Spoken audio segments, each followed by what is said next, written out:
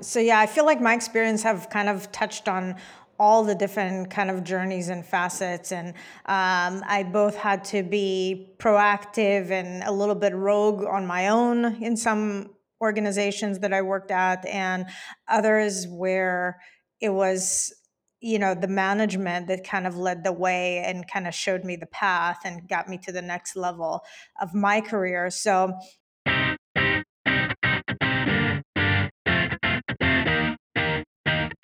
Welcome to 33 Tangents, a roundtable discussion covering a wide variety of topics from digital analytics to working remotely to current happenings in business and technology. Your hosts, Jason Thompson, John Naran, Jen Coons, and myself, Jim Driscoll, all live in different areas of the world but work together in the same company. Our regular day-to-day conversations often go off in various directions, and the goal of this podcast is to share our ideas and find new ways to engage with others.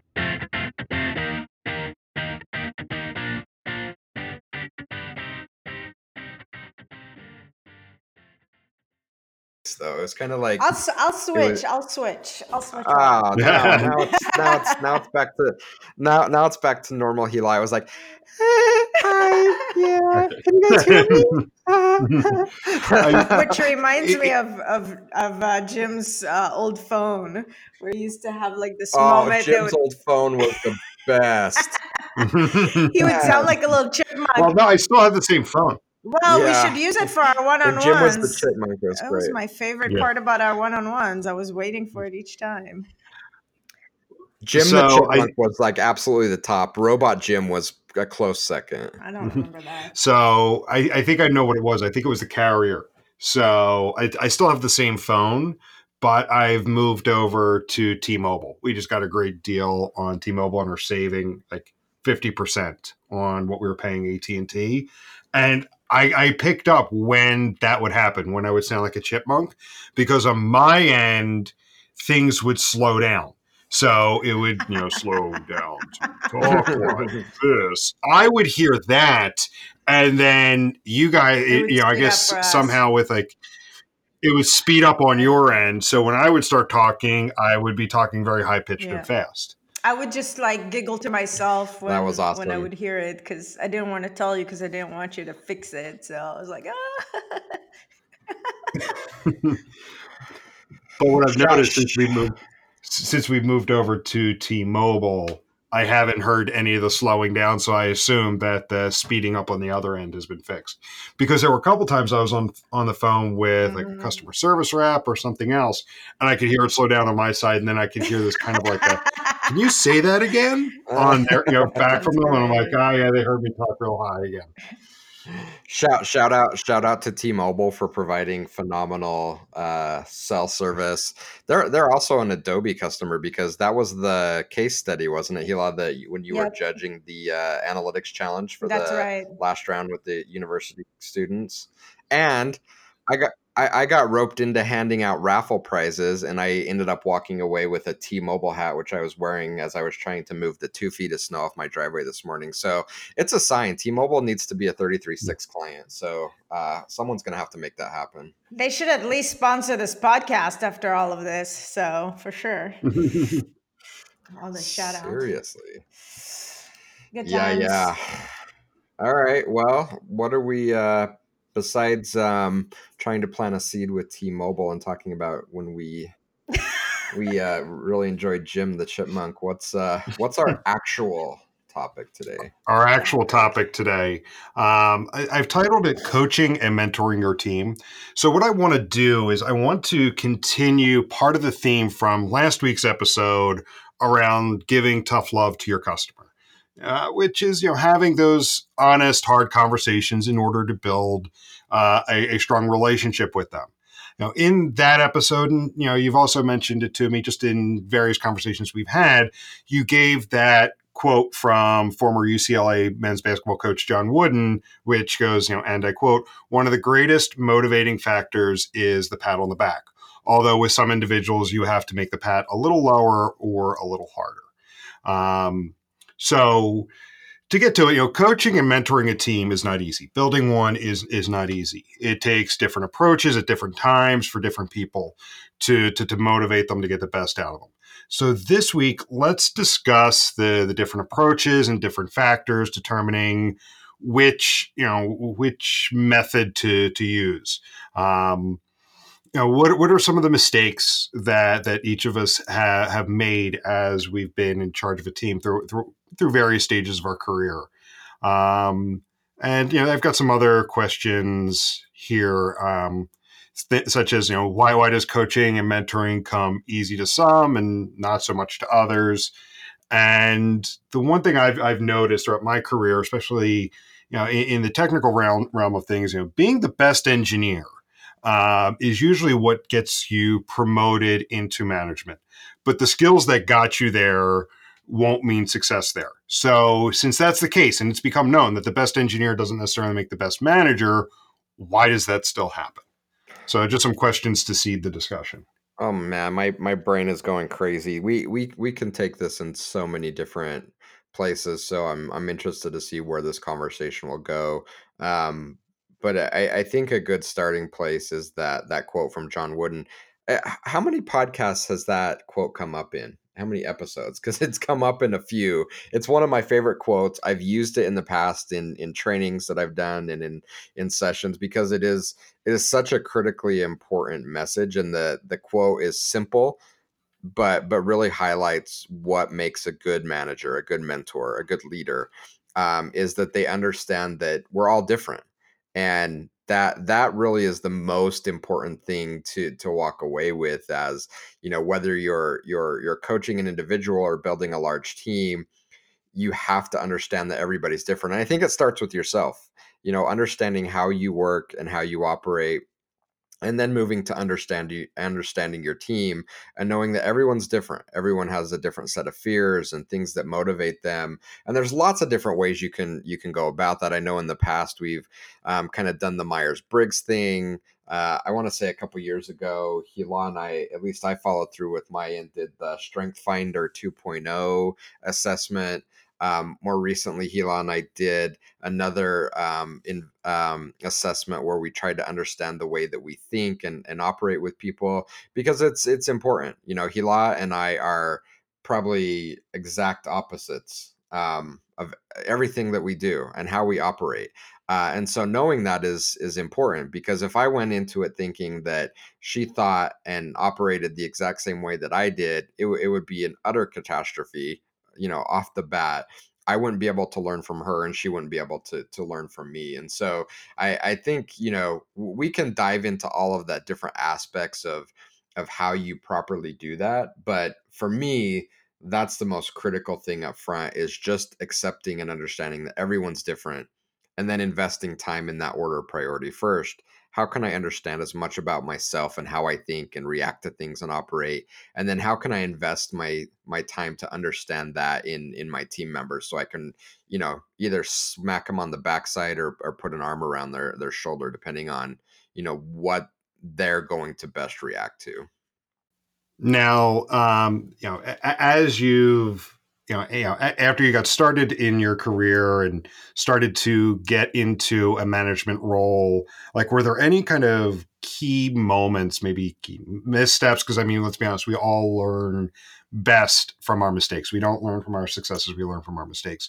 Are there key things that you look back and say, okay, that was a moment that I really learned something, and it kind of it helped build what your management philosophy is today. Hila, do you have thoughts? I mean, Well, I can't. I have a moment that potentially will, you know, re- remind you of a topic. I remember that when Jason and I were working before at a previous agency, there was a moment that of realization where we were talking about our team. We were trying to build a new team, and we were kind of talking about the concept of, or the idea that not everyone's path up the ladder, so to speak, or their career path is in the same path. And what was meant by that is that not everyone, is striving to be a manager and a director and a VP and so forth. Some people are very interested to be subject matter expertise. They want to be very strong individual contributors. They want to go through a different kind of path in their career. And so you can't just have one path that everyone on the team, and especially in large teams, um, is going to look at and say, okay, yeah, that makes sense. I understand the next steps for kind of, getting a promotion or working on my skill sets to elevate them. It has to be different because each one of us has a different success path, and putting someone, or identifying the wrong path for someone could be setting them up for failure, where they might have a lot of strength in a different area completely. So it came up as we were discussing kind of the dynamics within the group, and I thought that was like a moment for me where I was like, oh wait, it's a very straightforward and it kind of makes sense, but for me it was like, how do we identify what everyone really will be good at, or what everyone wants to do, or what path they envision for themselves, and how do we build structure to help them in that path.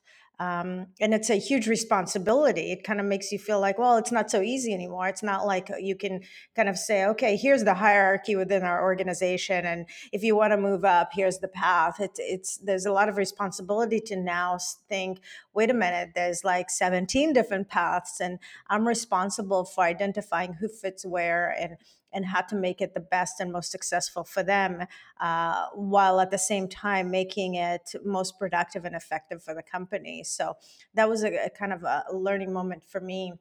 And I'd be glad to hear your thoughts again, Jason, because it was kind of eye-opening for me when you were kind of talking through it at that time.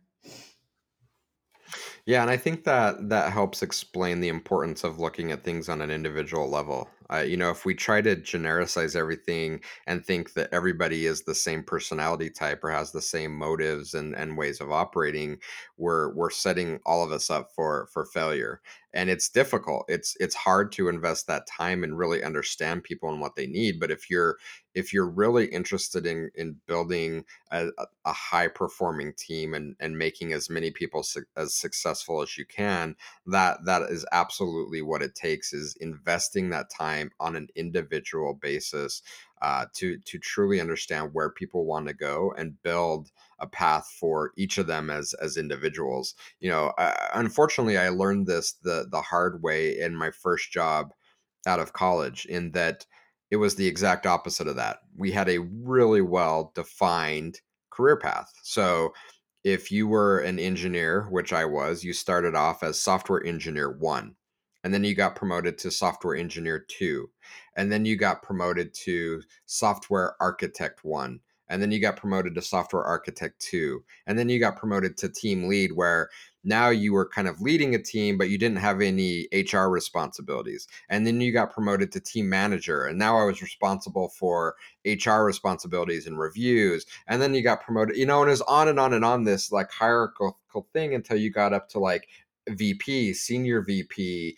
And I'm like, not everybody wants that path. Um, and what you ended up creating was a bunch of people in the middle of the road that were interested in climbing the corporate ladder, but not really interested in what the underlying expertise was. They were more interested in the path and getting the title than developing expertise. So you ended up with a lot of mediocre performers going down that path. So in order to keep the best and the brightest, you have to individualize that plan for everyone. And it is difficult. It's difficult to understand. So that is an important aspect of it, but it goes so much more beyond that, in that not only do you have to put together an individual plan for every employee, every member of your team, you have to invest the time in helping them get there. What are the milestones for where we want to go? You need to help them see progress. What are the corresponding changes in title, in pay, in responsibility? But most important, how can you help break that mindset that if I don't go from engineer to team lead to manager, I'm a failure, because that's the path that we've been brainwashed to believe. How can we build within our culture that you can be a strong individual contributor? You can be the top architect, you can be the top subject matter expert on X or Y, and it's the same level of influence of importance within the company as someone that's a manager or a director or whatever that role is. I think that's critically important, because all too often you get people that end up in managerial roles that don't want to be there but are interested in progression, and that's the only path that they have for them. And it's sad to see, because you see some really really talented people that have their talents misaligned, become miserable, burn out. It's sad to see that happen over and over again. I had a similar experience with that first job out of college. In fact, I had actually been working for them close to a year before I actually graduated. It was going into my senior year. I started working for them part time, and it was this small printing company that started to develop software. They created a software division to deal with SEC financial reporting regulations and shareholder reporting. So to help streamline the printing process. So I got in there in the very early days. And because just being a part timer, I was able to just hack away and learn. So I learned several of the modules very, very quickly and became the expert. So I graduated college. I got hired on full time. Was working full time for a while, but then as the business started to grow, they needed to bring on more people, and because I had that knowledge, I started to get promoted up into the team lead kind of role, and it was very very early in my career. And man, did I struggle! I struggled really really hard. And I mean, I look back today sometimes and cringe at some of the things that I did, and I'm like, okay, but the reason I know that it's that total paradox of the reason why I know not to do that again is because I made that mistake and learned from it. Yep. And it's I think the norm in a lot of companies. We're seeing it change, and even in very very large companies, we're seeing it change. And as we've talked about on previous podcasts, this is something that an individual can have a lot of influence over, unless you're in a company that is so authoritarian that they have everything completely detailed out, and you simply have no creativity in your job as a manager to move outside of that. This is something that you as an individual contributor can have a lot of influence over. So even if this isn't something that is part of the traditional flow within your company at large, if you have people responsibility, this is absolutely something that you can start doing today. And start managing your team, and I think it becomes infectious, and that can be a good or a bad thing. I think Hila and I have seen in the past that the way that we operated was infectious, and it got noticed, but there was also some negativity to it, in that other parts of the company didn't necessarily like that we were different than them, and that our people seemed to be happier and have a career path and a goal. And there was some negativity to deal with in that. So you have to kind of be prepared for all things in that aspect, but ultimately doing the right thing for your team will pay off, so you can kind of dodge those slings and arrows as they come. But again, I think it's important to realize this is something you can do. We often get so caught up, especially working in big businesses, that we can't be creative, that we can't influence this behemoth machine, but you can.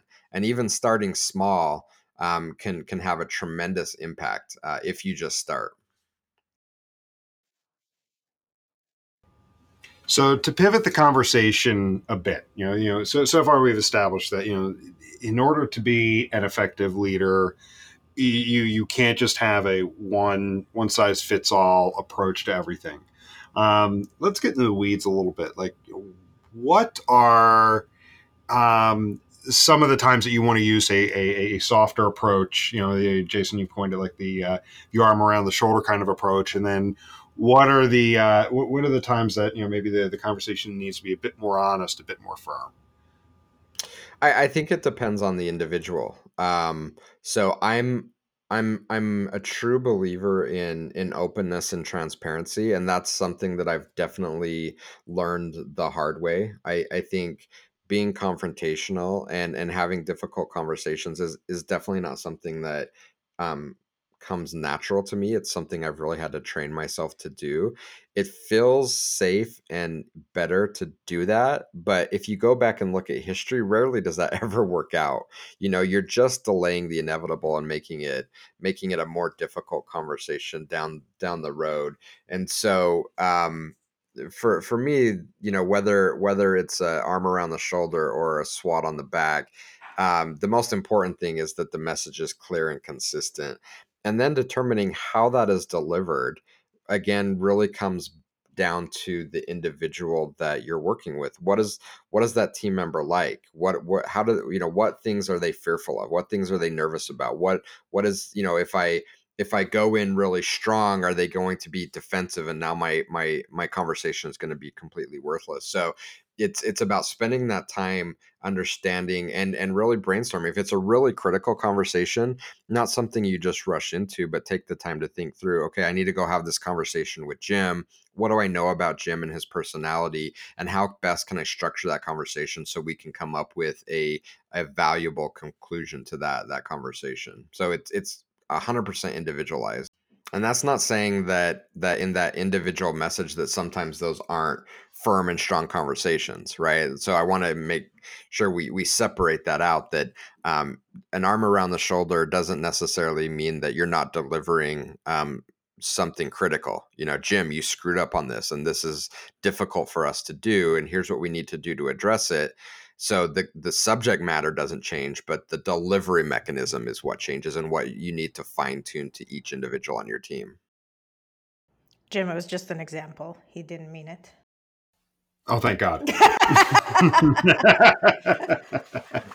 it's quite the opposite with Jim. Early on, like Jim was like craving feedback, and he was doing a phenomenal job. And there were things that we were working on with Jim to mentor him along. I know one of the things he was interested in doing very early on at 33 Sticks was adding more technical knowledge and becoming stronger in that standpoint. But like he would come to me and say, "Tell me what I'm doing wrong. I'm doing something wrong. Tell me, I need it. I need it." I'm like, dude. Like we're going down this path, right? But I think part of that is just Jim's personality, but also part of it is that in most organizations that's not how it works. So Jim's experience in the past was probably, my manager came and told me, Jim, you screwed this up. What the hell's wrong with you?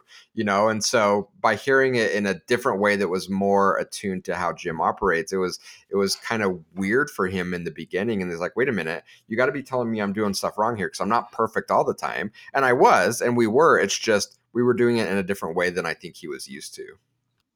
Sorry, Jim. I don't mean to put you on the psychiatrist couch here for this episode. It's a good visual. It is, and yeah, it was weird because like I try to be as low maintenance as possible, but there is that part of me that no news is good news does not go over well, because it's like they've got to be talking about something. Something has to have been said. So your mind starts to go, and so yeah, early on, I think part of it too is just building that level of rapport and truly understanding, like, if there was a problem, you would have heard about it by now. So and to Jason, to really turn the screws right now, let's throw in the aspect of remote and a remote and distributed team. Because for a lot of people, like when you come into the office, there's just nonverbal cues. Just in conversation, there's the nonverbal cues. So over over time, the both of you, as you've built various teams where teams are spread out, not everyone is in the office. How has that aspect either made these situations harder or made them better? For me, I think it's 100 times easier being remote, and it's something that is the opposite of what everyone thinks. That communication and knowing what people are doing and what people need is impossible to do remote. You have to be in person to do that. And actually, I find it not true. I find it so much easier to do remotely because being 100% distributed, it forces you to think, it forces you to listen more intently, it forces you to have more empathy, and it forces you to be more sensitive to what everyone on your team is doing. You take for granted when you're all sitting together that, oh, we're all here and I'm just going to magically by osmosis kind of understand what's happening. And it's not true. We have to be more deliberate and attentive to what's happening, and being distributed forces you into that mindset. So for me, understanding what makes Jim tick, what makes Hila nervous, and what makes her more motivated, it's much easier for me to be attuned to that distributed than in person, because it forces you to listen. It's almost like let's take a scenario where you're watching a movie and either the volume's really low or the actors are whispering. It forces you to kind of block everything else out and really really focus on what they're saying because you want to hear it. It's like that. It's the sounds are muffled, there's this distance between you, so you really have to block everything out and listen and understand what is happening. And for me, it's made it so much easier to be empathetic and understand what's important to each of our team members, and just really feel how we need to interact with them. And it's again, it's kind of the opposite of what you hear and what you would expect, that it should be harder being in a distributed model. But I found, at least for me, that it's absolutely made it much much easier to have those direct conversations that are 100% customized to the person, because I have a much better sense of who that person is. Hila, do you have any thoughts on the remote versus in office aspects of managing a team? I mean, it does definitely make it easier because it makes the conversations less formal, and it gives you more time to kind of think and uh, prepare. For me, just overall, I like to kind of prepare my thoughts and think through, kind of the best approach. So for me, it works really well in that sense. What about you, Jim, from an employee perspective, having worked both distributed and in an office? How do you feel it's changed both how you operate from a communication standpoint, up within your team, and how it's made you either more or less in tune from a personality perspective with your management teams?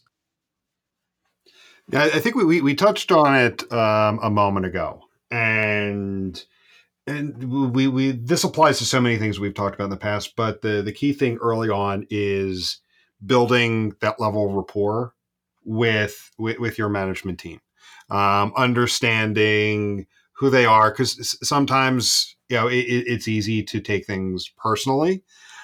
So understanding like when it's directed at you or maybe not. There's that aspect, but I think it's also, while they're setting their expectations, I think you also need to set your own expectations on, this is how I want to make sure I get feedback. Since when you're in an office, I think there's things that I don't want to say rely on, maybe become dependent upon is the way to think about it, where you're sitting with the same people every day, you see them every day. And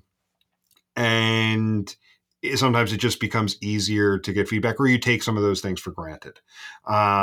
Whereas when you're remote, focus on the rapport and then setting the expectations. Like, I want to make sure I get this kind of feedback, and it's not necessarily being needy or being high maintenance.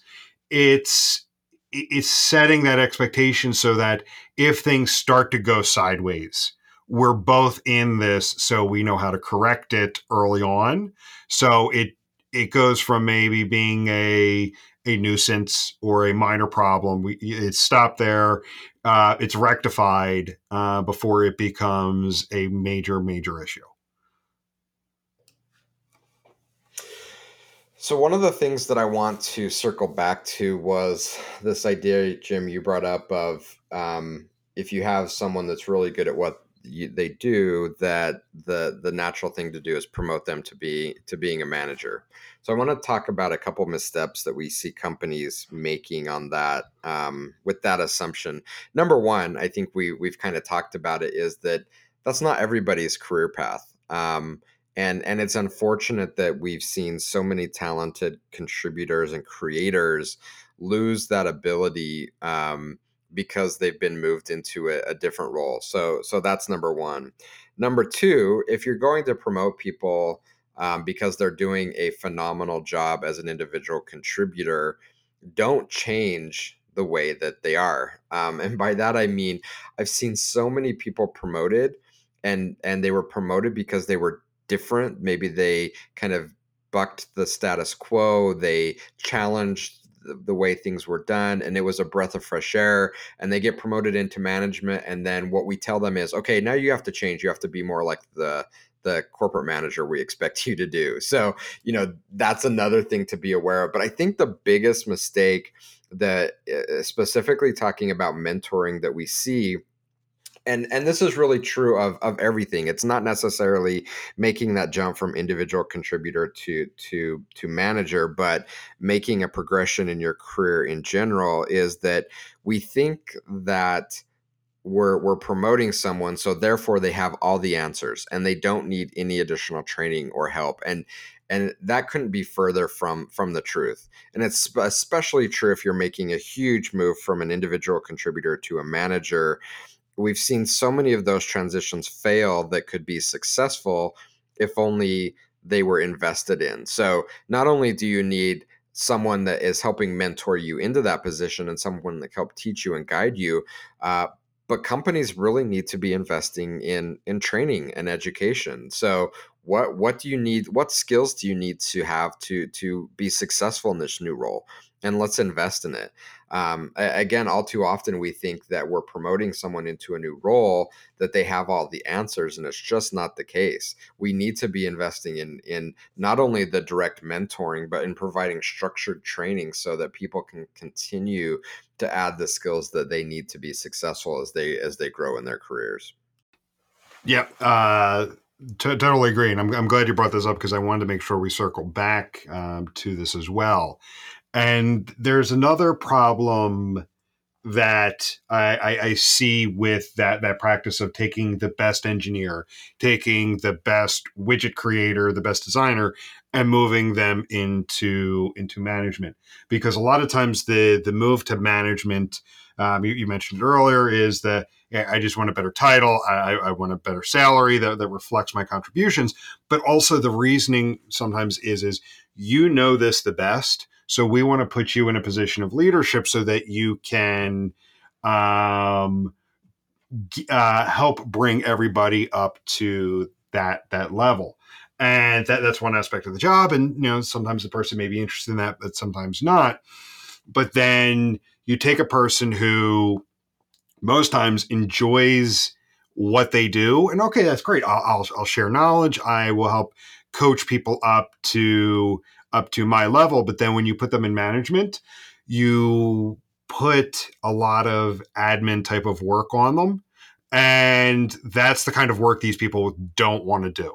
They're totally down with the mentoring aspect of it, but the HR paperwork, all of the processes, all of that, and that I've seen deflate people who would have been just great, like say team leads or some position like that, where they're helping bring other people up to their level. They want to share the information. They're not that kind of person that wants to keep the information to themselves. They want to share it, but then you're putting all of this other kind of management, lack of a better term, nonsense on them, and that's just It's deflating. operational, right?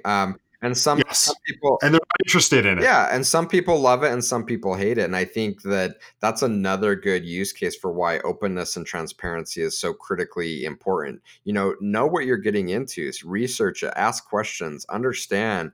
I remember when we were first talking before you joined 33.6, I said, look, this is going to be different from a corporate job. I have a lot of expectations, and we're going to change quickly, and we're going to, maybe be going north one minute, and then the very next minute we're going to like grip the wheel and jerk it to the right and go east. Like, we have to be prepared for that. Are you okay? Like, these are the expectations. This is what it's going to be like. And again, I think so many people are just conditioned to go through this known hierarchy of how we advance in a career that they don't even stop to think. And before they know it, it's too late. And I'm in a management position. I'm like, why the hell did I want to be a manager? This sucks. Like, I don't want to give reviews, and I don't want to have to approve expense reports. And I didn't understand what I was getting into. All I saw was what I wanted to see, and not the whole picture of what it takes to actually be successful in that role. So having that open and honest discussion about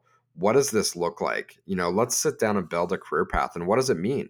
What does it mean to be an architect? What does it mean to be a team lead? Like, help me understand what all of those pieces are. And having a strong manager and mentor that can help drive that is so super important. So I want to pull Hila back in and see if maybe you can help us understand a bit of your backstory, because I wonder how I don't want it to I don't want to believe it's hit and miss, but I think it might be, meaning I might just get lucky and get in an organization that has like a really strong manager that I just happen to get to. But we see it all the time. We see it in sports teams. How many athletes do you see coming out of college that just ended up on the wrong team or with the wrong coach, and they never fully realized their potential? You have to believe that's happening in the corporate world as well, that you get these super smart, super talented people, and they just end up on the wrong team.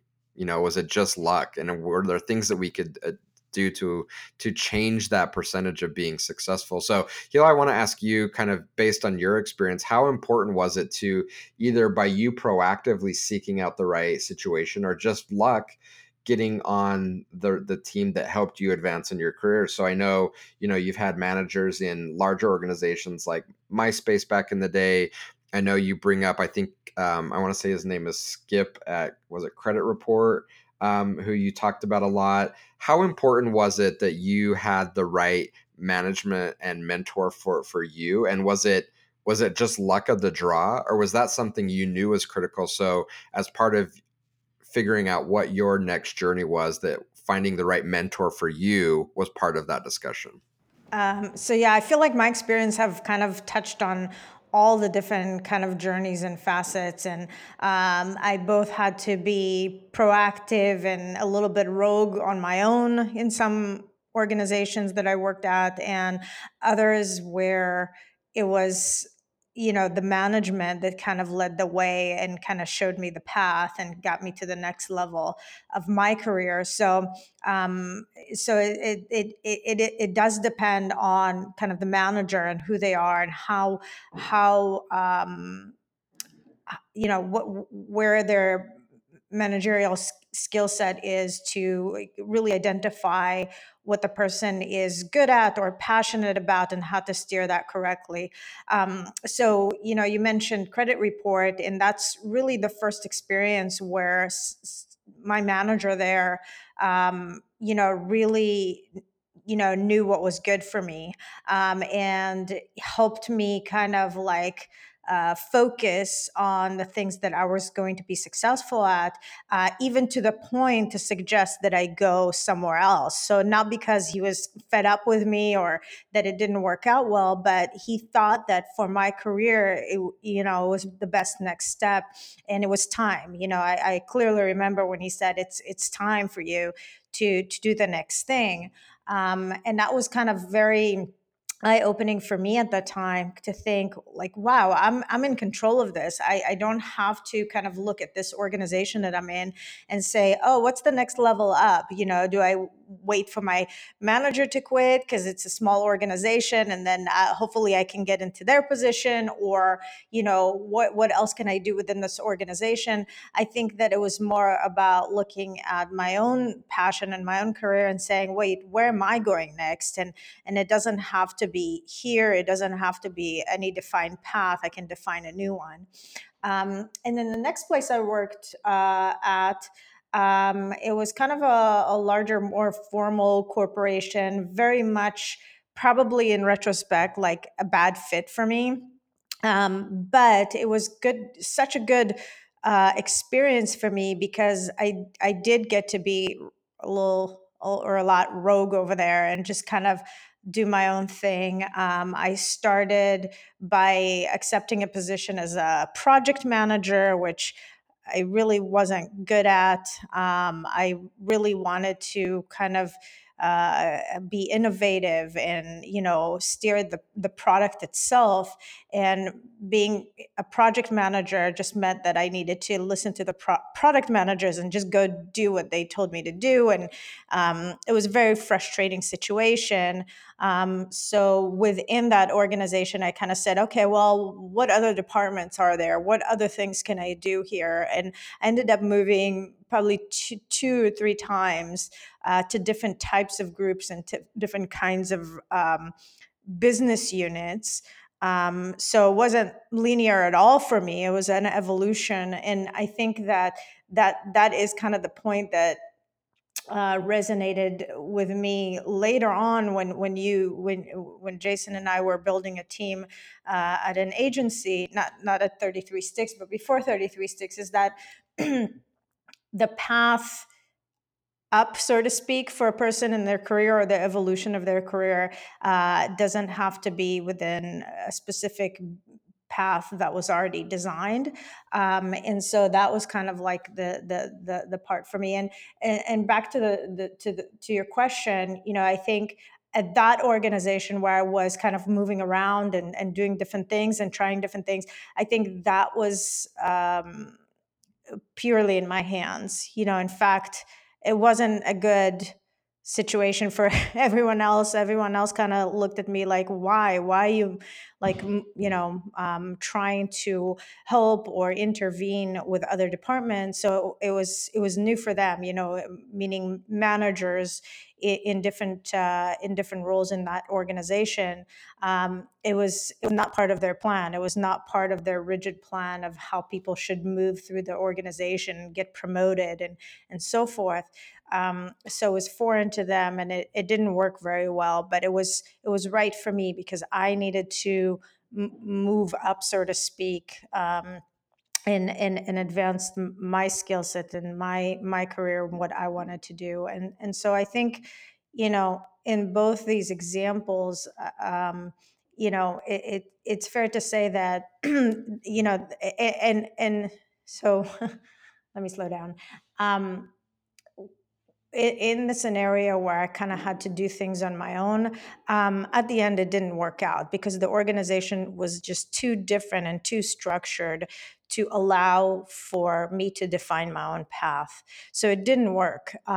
And I had to kind of move on to a place that allowed me to explore and kind of had more wiggle room to define my path. And I think that that's kind of the point to answer your question, is that without a good manager that knows how to identify and steer that in the right direction, it's just not going to end up good for the company that you're working for, or for what you're trying to build, or whatever it may be.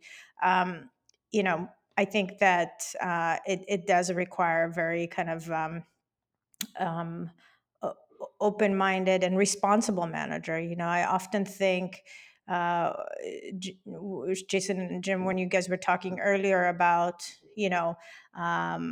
employees wanting to be mentored or whatnot, it's a lot. It's a responsibility. You have to go back and say, am I, you know, giving enough thought? Am I putting enough structure for this person to be successful?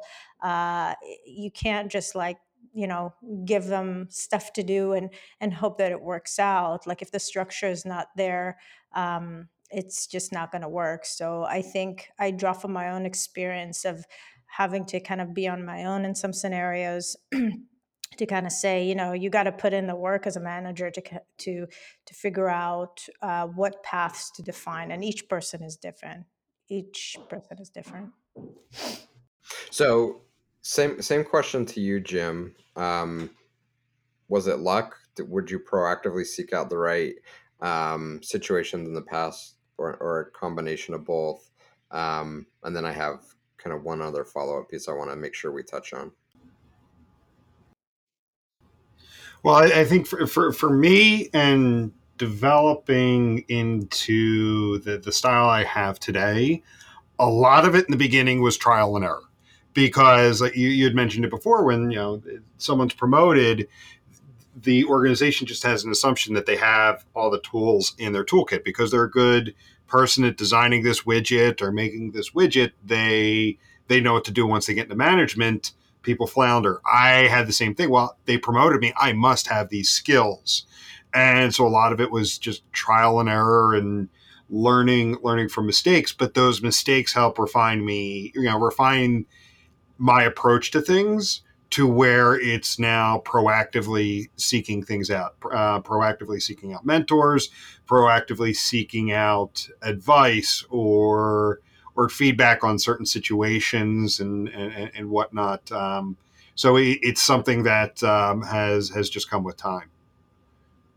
Understood. I think this is an extremely valuable conversation because it impacts all of us. Um, and it doesn't really matter the role we're playing. It impacts all of us that we need to understand how this works and how we can make the most out of it, whether we're a people manager and we're responsible for coaching and mentoring a team, whether I'm a team member and I have a goal of going somewhere in my career, whether I'm a mentor within an organization or outside of an organization.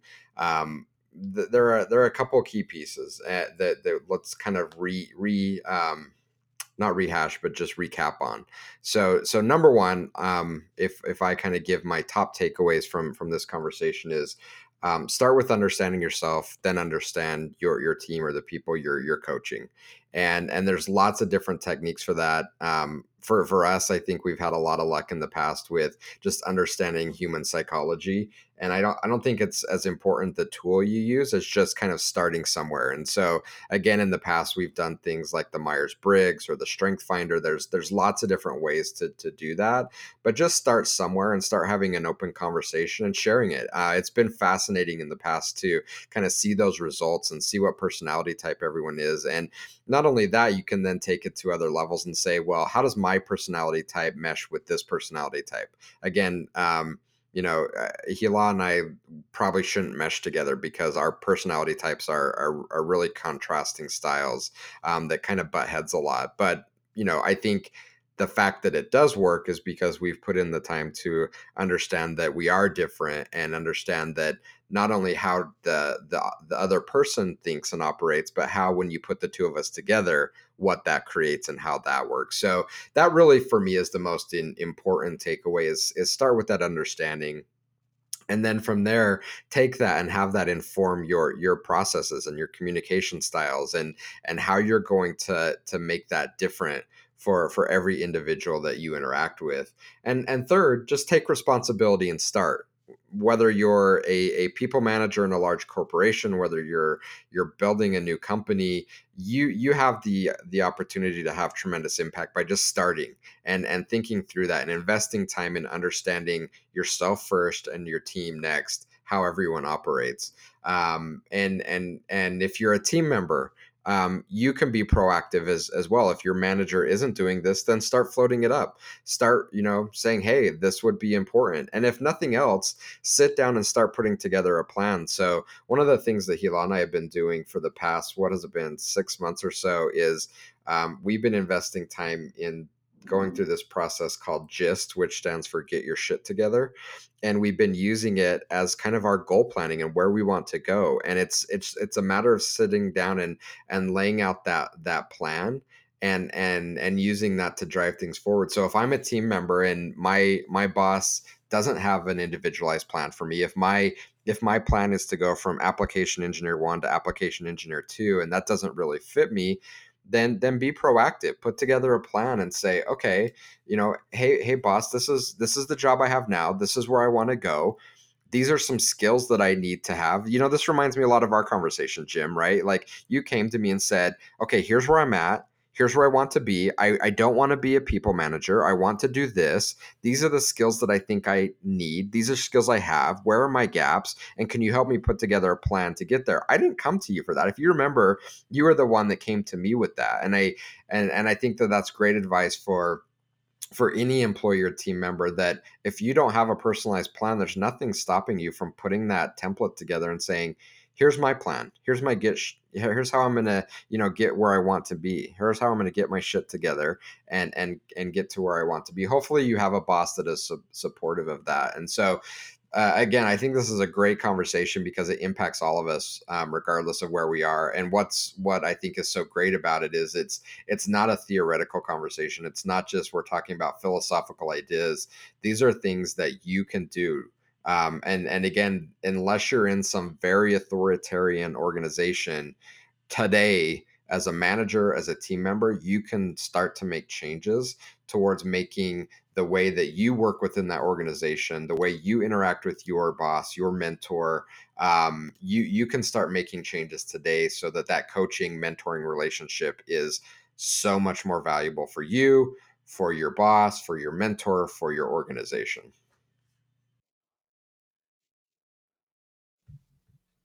Yeah, that's some really, really great advice. And this has been a fun conversation, because I think no matter the industry, this is something people struggle with all the time. So I think we've kind of gotten to the point where We've hit all the main points. I think it's a good place to wrap up. I appreciate, Jim, you being a good sport. I didn't think going into it we would use so much of your experience, but it aligns so perfectly well and made it real. Like we're not just talking about, again, we're not just talking about these things may or may not work. This is how we're doing things at 33 Sticks. These are actual real Mhm. world examples of things that are working. And Hila, thank you for offering your stories, not only as you and I have built out an organization, but experience that you've gained in the past that helped inform how we build things. I think it's important for people to understand that journey and know that you just don't show up with all the answers, that it comes from a lot of personal experience, and you kind of take things and learn as you go and become better. So I think this is a great conversation. Hopefully our listeners have found it entertaining. But again, most importantly, I think this is one of those things that you can go right after listening to this and start making some changes in how you work. Hmm. And I think also it's practicing what we preach in the form of being honest and open with how we do things. So did not mind being the guinea pig today. Cool. Well, good conversation. Enjoyed it. Yep. Thank you both. And we'll wrap up for now and talk to everybody later. See you guys. Thank you, guys.